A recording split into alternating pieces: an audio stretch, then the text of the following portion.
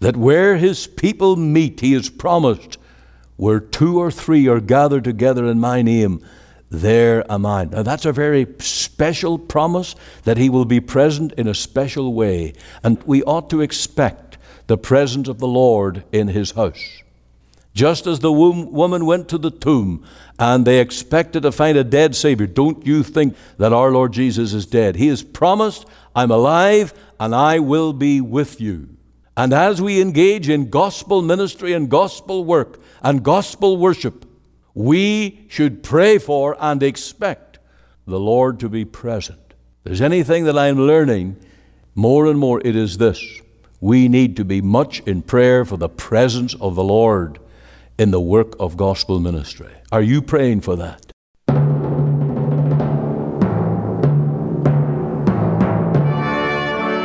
Welcome again to Let the Bible Speak, the radio broadcast of our Free Presbyterian Church here in Cloverdale. This is Ian Gollaher. I trust that today the Lord will draw near, bless your soul, and give you a word in season. Yesterday we looked at the end of Matthew's Gospel and the Great Commission, where the Lord Jesus said, go into all the world and preach the gospel. Today I want to take a brief look here at Mark and words that were slightly different and add a little extra to the Great Commission. And it says here, so then after the Lord had spoken unto them, he was received up into heaven and sat on the right hand of God, and they went forth and preached everywhere, the Lord working with them and confirming the word with signs following. There is the power of God at work. When the Lord Jesus died, that was not the end of the mission, and it was not the end of the power, but rather after Christ ascended to glory and the Holy Spirit descended, then the power of God was available. And that power is still present today. Let every servant of the Lord work in that power, and we shall know the power, the blessing, the victory of the Lord. So I trust you'll stay tuned with us right through the program today. We have a hymn, All to Jesus, I Surrender. And we have another hymn as well, I Surrender All. I surrender all. The message is on missions, and that's our focus today, of course, with the death of Christ, his resurrection and ascension. It is now time to consider the Great Commission, to go into all the world and preach the gospel. I trust that we will all be engaged in promoting the gospel of the Lord Jesus, even to the ends of the earth. Missionary work, home missions, church ministry, neighborhood ministry. Let us get involved, preaching the cross, going into all the world to preach the gospel.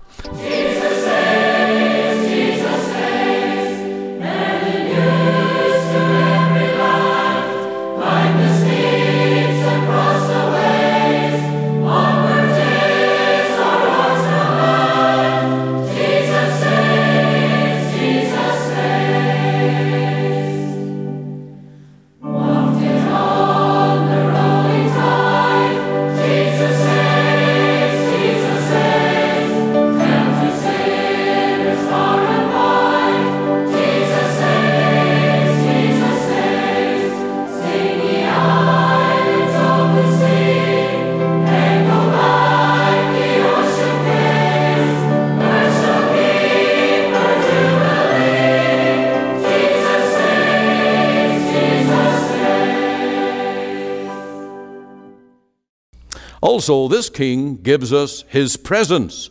Did you notice here in this text that the Lord goes on to say in verse 20, Lo, I am with you always.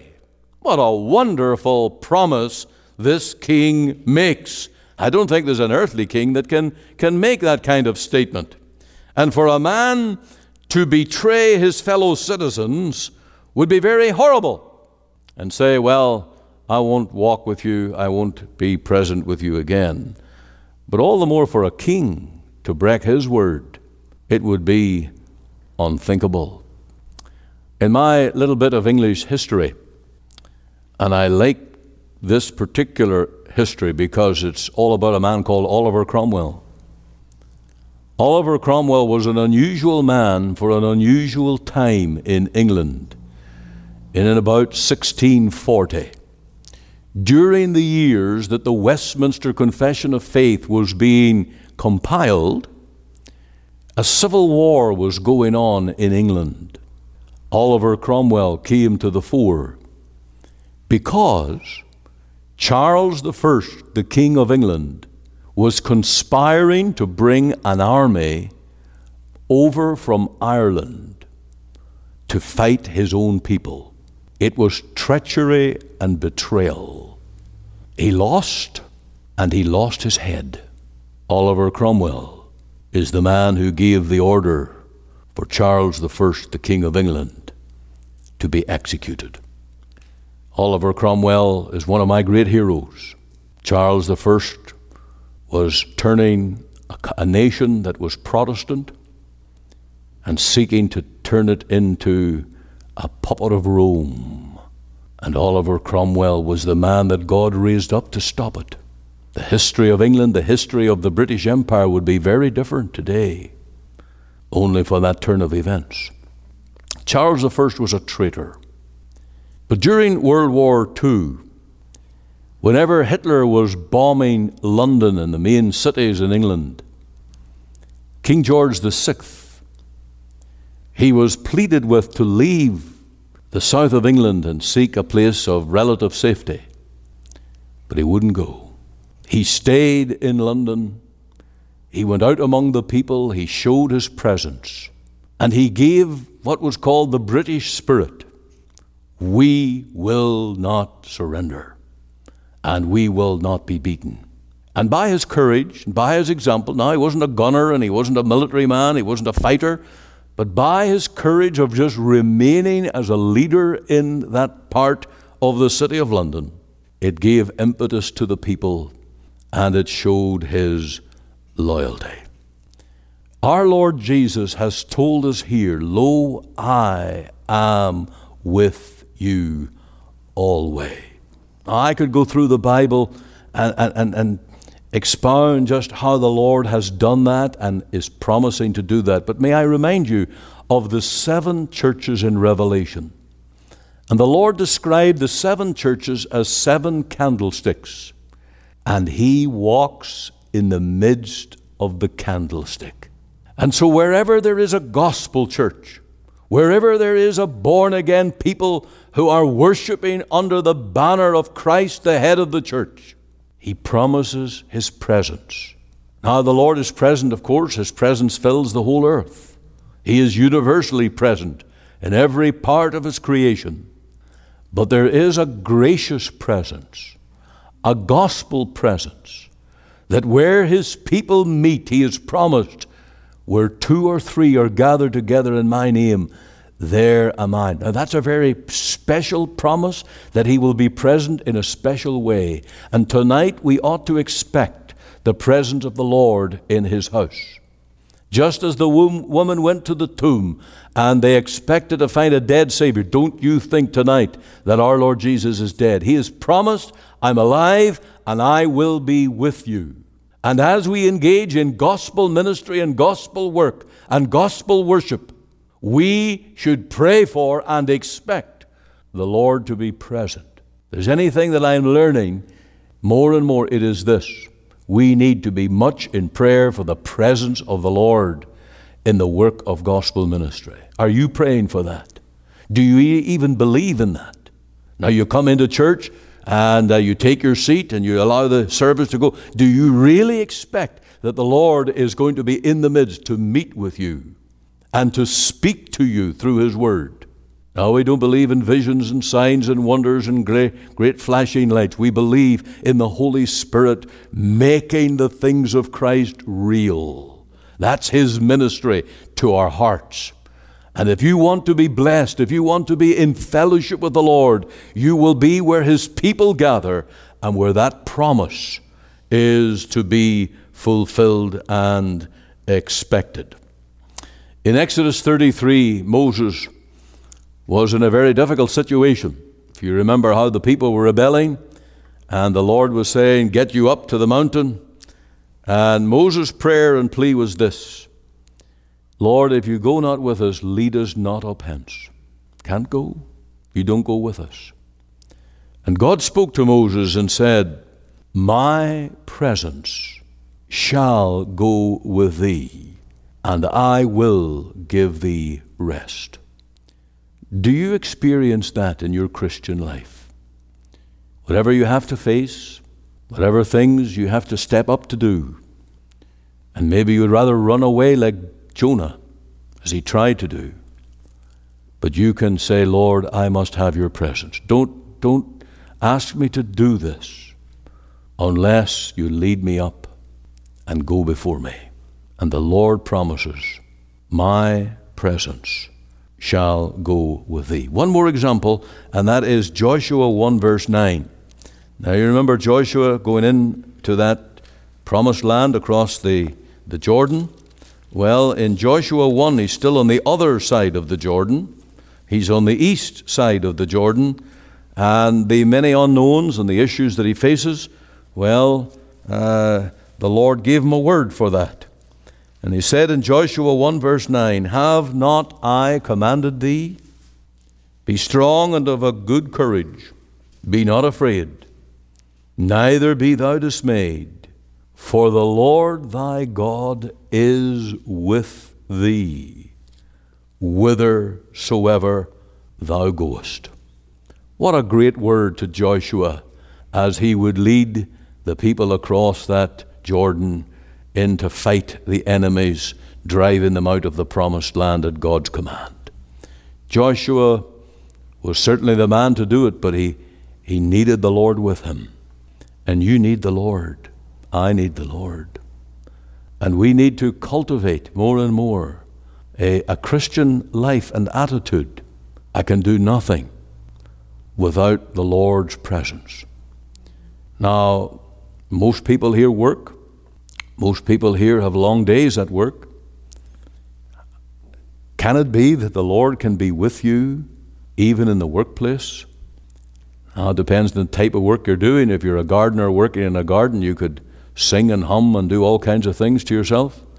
But if you're in a busy office or a factory or some busy environment, it's pretty hard to even get your mind on the things of the Lord.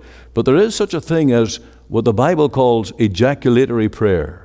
You remember Nehemiah and how he was the king cupbearer, and he just shot up a prayer to God. It wasn't long, just a few words. But he cultivated the attitude of constant prayer. I remember when I was a student and I lodged during the week with Beulah's aunt, who was a Plymouth Brethren. I was really finding my feet in all the differences, and she would ask me, do you preach from the Old Testament? And I said, sure, why not? I didn't know the Plymouth Brethren didn't really take much stock in the Old Testament. I had a lot of learning to do. But she told me about her husband, that in his Christian life he wouldn't even start the car before praying. Wouldn't even start the car until he offered prayer. Now those were the days when cars were, they were changing from horses to cars. And it was a fearsome thing to start up this wild beast and not knowing what direction it might go in. You could understand the need to commit it to the Lord. But is that your Christian life? If not, I tell you, you're missing out. You're trusting in the arm of self and flesh. You're losing the victory and the power and the strength which the Lord promises. Lo, I am with you always. Now, I could say that this is to preachers or to missionaries, and praise God it is. But it's also for you tonight. And I advocate and long that God's people everywhere learn to seek and plead the personal presence of the Lord in your life. Are you doing that? That's why we have prayer meetings. That's why we call you to personal prayer. Now, the third thing that we find here, and that is the King gives us his protection. And that's why I wanted to read Mark's account. And that's why I'm glad I have an authorized version, because these verses are still in. And that is that even though you take up snakes, and even though they bite you, they will do no harm. Remember that promise at the end of Mark 16? And so when the Lord sent forth his disciples, he was sending them as sheep among wolves. There would be many enemies. And you remember how Paul the apostle on the island was bitten by some kind of a serpent. And the people waited to see him die. And when he didn't die, they thought he was a god who came to the island. They changed their mind immediately. That was the Lord's protection. And God promises us at all times his marvelous protection. Now, I don't have much time to preach on this, but I do want to go to Psalm 89. I mentioned this morning. Psalm 89, and it is the psalm of the covenant protector, the one who watches out for his people and keeps them in every situation. I want to read from Psalm 89:15. Blessed is the people that know the joyful sound. They shall walk, O Lord, in the light of thy countenance. Here is the path of blessing. The people that know the joyful sound. There's fellowship, there's joy, there's gladness, there is delight in the Lord. In thy name shall they rejoice all the day, and in thy righteousness shall they be exalted. For thou art the glory of their strength, and in thy favor our horn shall be exalted. For the Lord is our defense. What? He's our defense. And the Holy One of Israel is our King. Here's the two things coming together now. We're speaking about the King, and we are the people of the King, and he's our defense. Then thou spakest in vision to thy Holy One, and saidst, I have laid help upon one that is mighty. I have exalted one chosen out of the people. That's our Lord Jesus. He's the chosen one.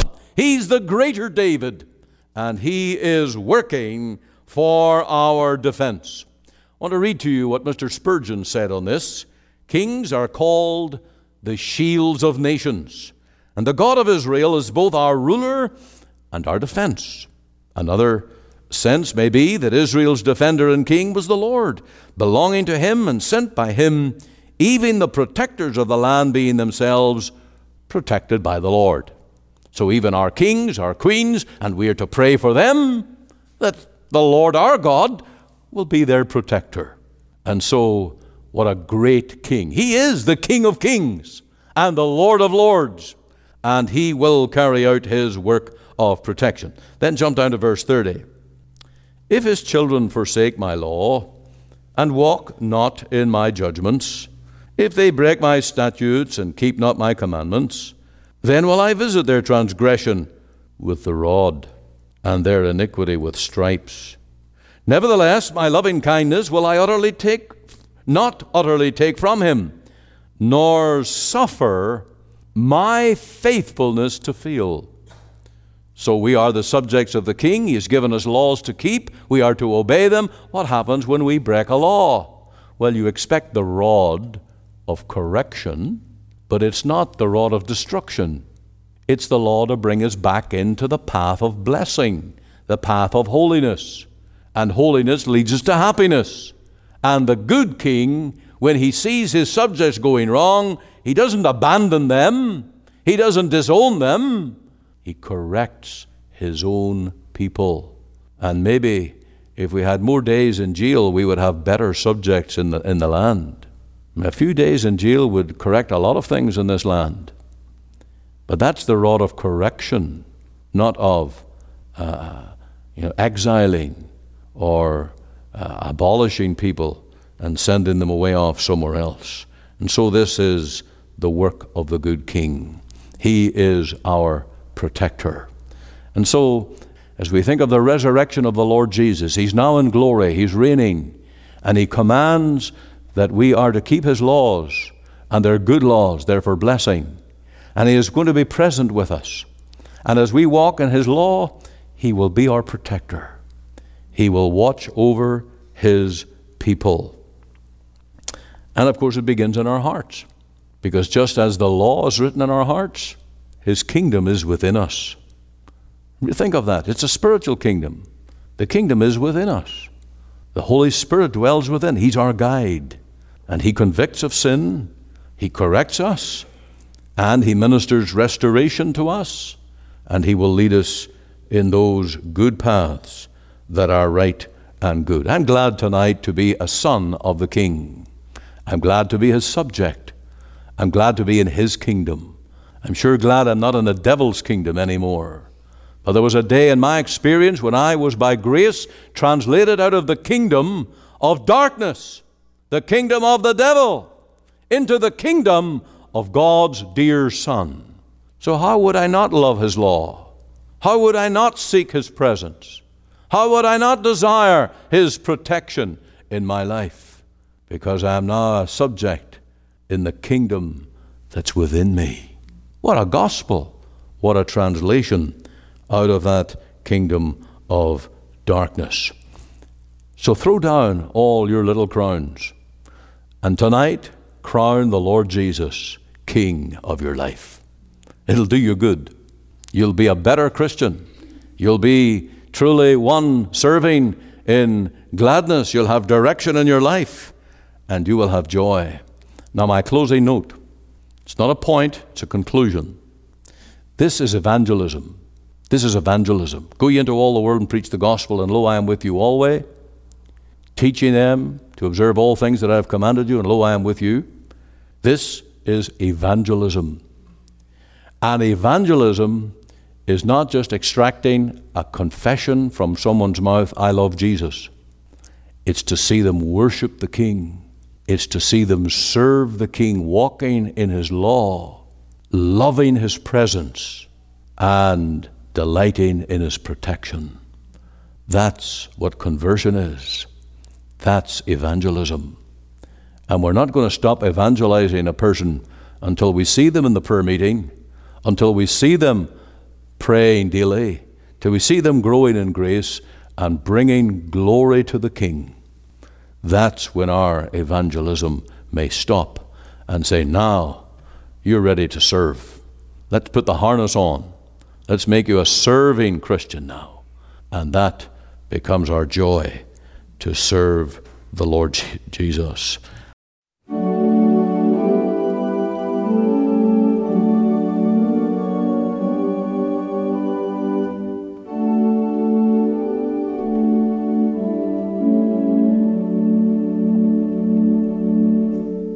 All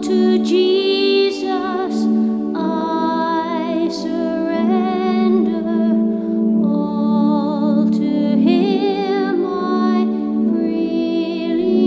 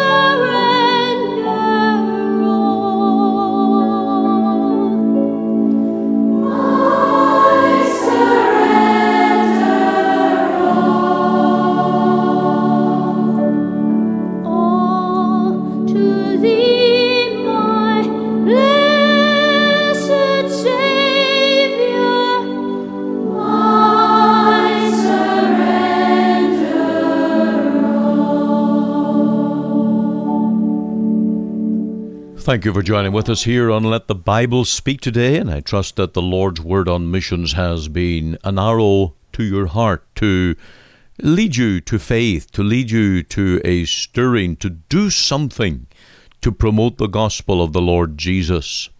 I read here of a minister who had recently been called to a prosperous church, was met by a prominent woman of the church who said to him, "Doctor, I do not believe in foreign missions." The minister was grieved, but said nothing.